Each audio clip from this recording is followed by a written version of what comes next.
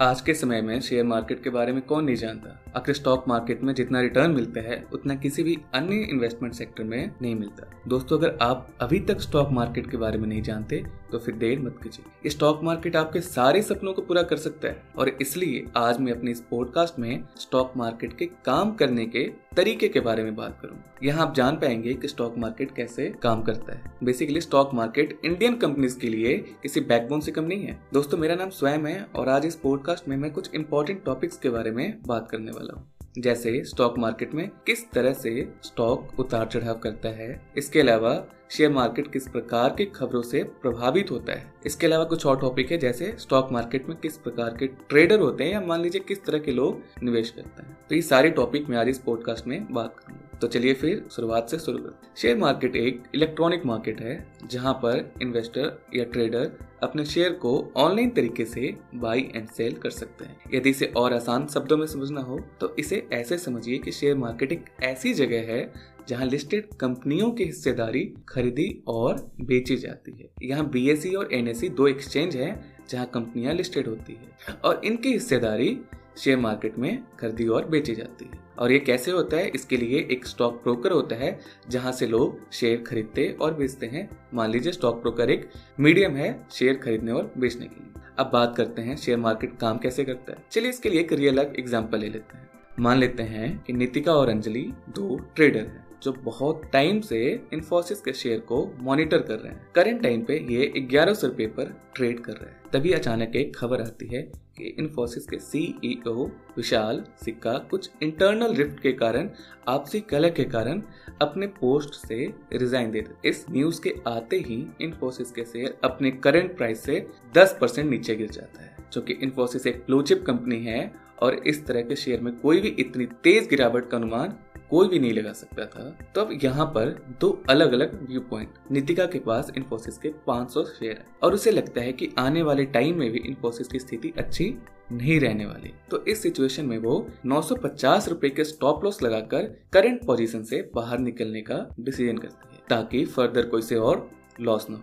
अब दूसरी तरफ अंजलि जो कि बहुत ऑप्टिमिस्टिक है, जो इस सिचुएशन को भी एक अपॉर्चुनिटी मानकर चलती है क्योंकि पिछले 2 साल में इन्फोसिस के शेयर इस कीमत पर कभी नहीं आया था। तो यह मानकर चल रही थी कि यह ब्लू चिप शेयर अगले 8 से 12 महीनों में वापस अपनी सही प्राइस 1100 रुपए पर आ जाएगी, जैसा कि पहले 2008 में भी हो चुका था। और इसलिए अंजलि ने 500 शेयर 950 रुपए के भाव पर खरीद लेती है। अब नितिका और अंजलि दोनों की नजरें इन्फोसिस की करंट प्राइस 955 रुपीज पर है, इसीलिए यहाँ पर पूरे चांसेस है कि दोनों ही ऑर्डर एग्जीक्यूट हो जाएंगे। और यही शेयर मार्केट में होता है। कॉन्सेप्ट के आधार पर एक ट्रेडर या इन्वेस्टर शेयर खरीदता है और दूसरा उसे बेचता है। इसके अलावा शेयर मार्केट दोनों बायर एंड सेलर को एक ही प्लेटफॉर्म देता है जहां दोनों आसानी से ट्रांजैक्शन कर सकते हैं।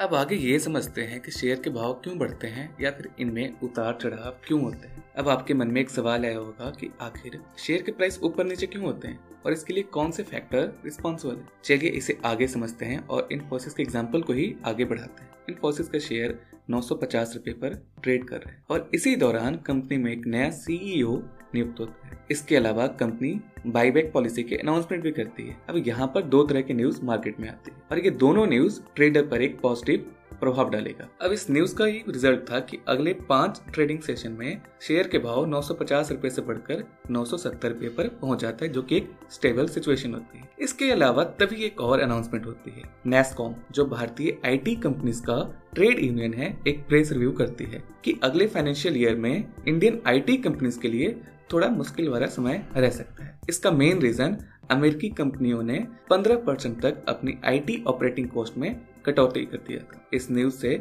इन्फोसिस सहित सभी इंडियन IT कंपनीज पर एक इम्पैक्ट पड़ेगा। तो ये इम्पैक्ट कौन से पड़ सकते हैं? यहाँ पर 3 इम्पैक्ट पड़ सकते हैं या 3 सवाल आ सकते हैं एक ट्रेडर के मन में। पहला सवाल ये होगा कि आखिरकार इन्फोसिस के शेयर पर इसका क्या इम्पैक्ट होगा। यदि आप इन्फोसिस का शेयर होल्ड करते हैं या बाई करना चाहते हैं तो इस पर आपका क्या रिस्पॉन्स होना चाहिए। तीसरा कि भारत की सभी IT कंपनीज के स्टॉक पर इस न्यूज का क्या इम्पैक्ट होगा। पहले सवाल का जवाब तो आसान है, इन्फोसिस का शेयर मिक्स रिस्पॉन्स देगी क्योंकि उसके साइड कुछ अच्छी न्यूज भी है और कुछ नहीं।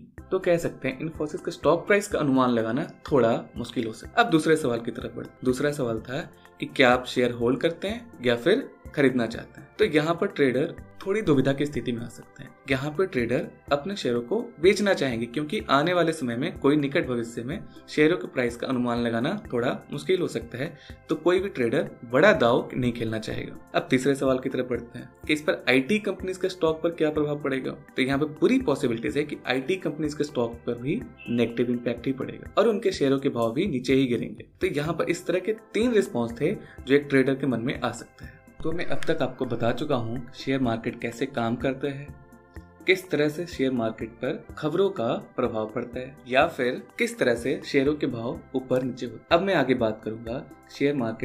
आपको आगे बताऊंगा कि शेयर मार्केट में ट्रेडिंग कैसे करते हैं। इसके लिए आपके पास 3 विकल्प हैं, web trading, trader, terminal, software trading, mobile app. ये इन 3 तरीकों से आप ट्रेडिंग कर सकते हैं। इन तीनों के बारे में मैं आपको अन्य पॉडकास्ट में विस्तार से बात करूँ। फिलहाल आप इतना समझ लीजिए कि आपके पास ट्रेडिंग खाते के डिटेल्स, खरीदी और बेची गई शेयरों की क्वांटिटी और टारगेट प्राइस पता होना चाहिए। अगर आपको ये तीनों चीज पता है तो फिर आप ऊपर बताए गए तीनों माध्यम से ट्रेड कर सकते हैं। अब मैं बताऊंगा कि आपका ट्रेडिंग स्टाइल क्या होना चाहिए या फिर किस तरह के ट्रेडिंग स्टाइल स्टॉक मार्केट में अपनाए जाते हैं। पहला तो स्विंग इन्वेस्टर, जो दिन या हफ्तों के मामले में लॉन्ग टर्म के लिए शेयरों को खरीदते हैं या बेचते हैं। दूसरा हो गया ग्रोथ इन्वेस्टर, जो 10 साल या बहुत लॉन्ग टर्म के लिए ट्रेड करते हैं। तीसरा वैल्यू इन्वेस्टर, जो लॉन्ग टर्म इन्वेस्टमेंट के लिए स्टॉक की निगरानी करते हैं, लेकिन उनकी खरीदारी तभी होती है जब ये स्टॉक कम कीमत पर ट्रेड कर रहे होते हैं और इन फ्यूचर अच्छे प्रॉफिट की संभावना रखते हैं। तो यह थे 3 ट्रेडिंग स्टाइल। तो दोस्तों, अगर आप भी स्टॉक मार्केट में ट्रेड करना चाहते हैं या सीखना चाहते हैं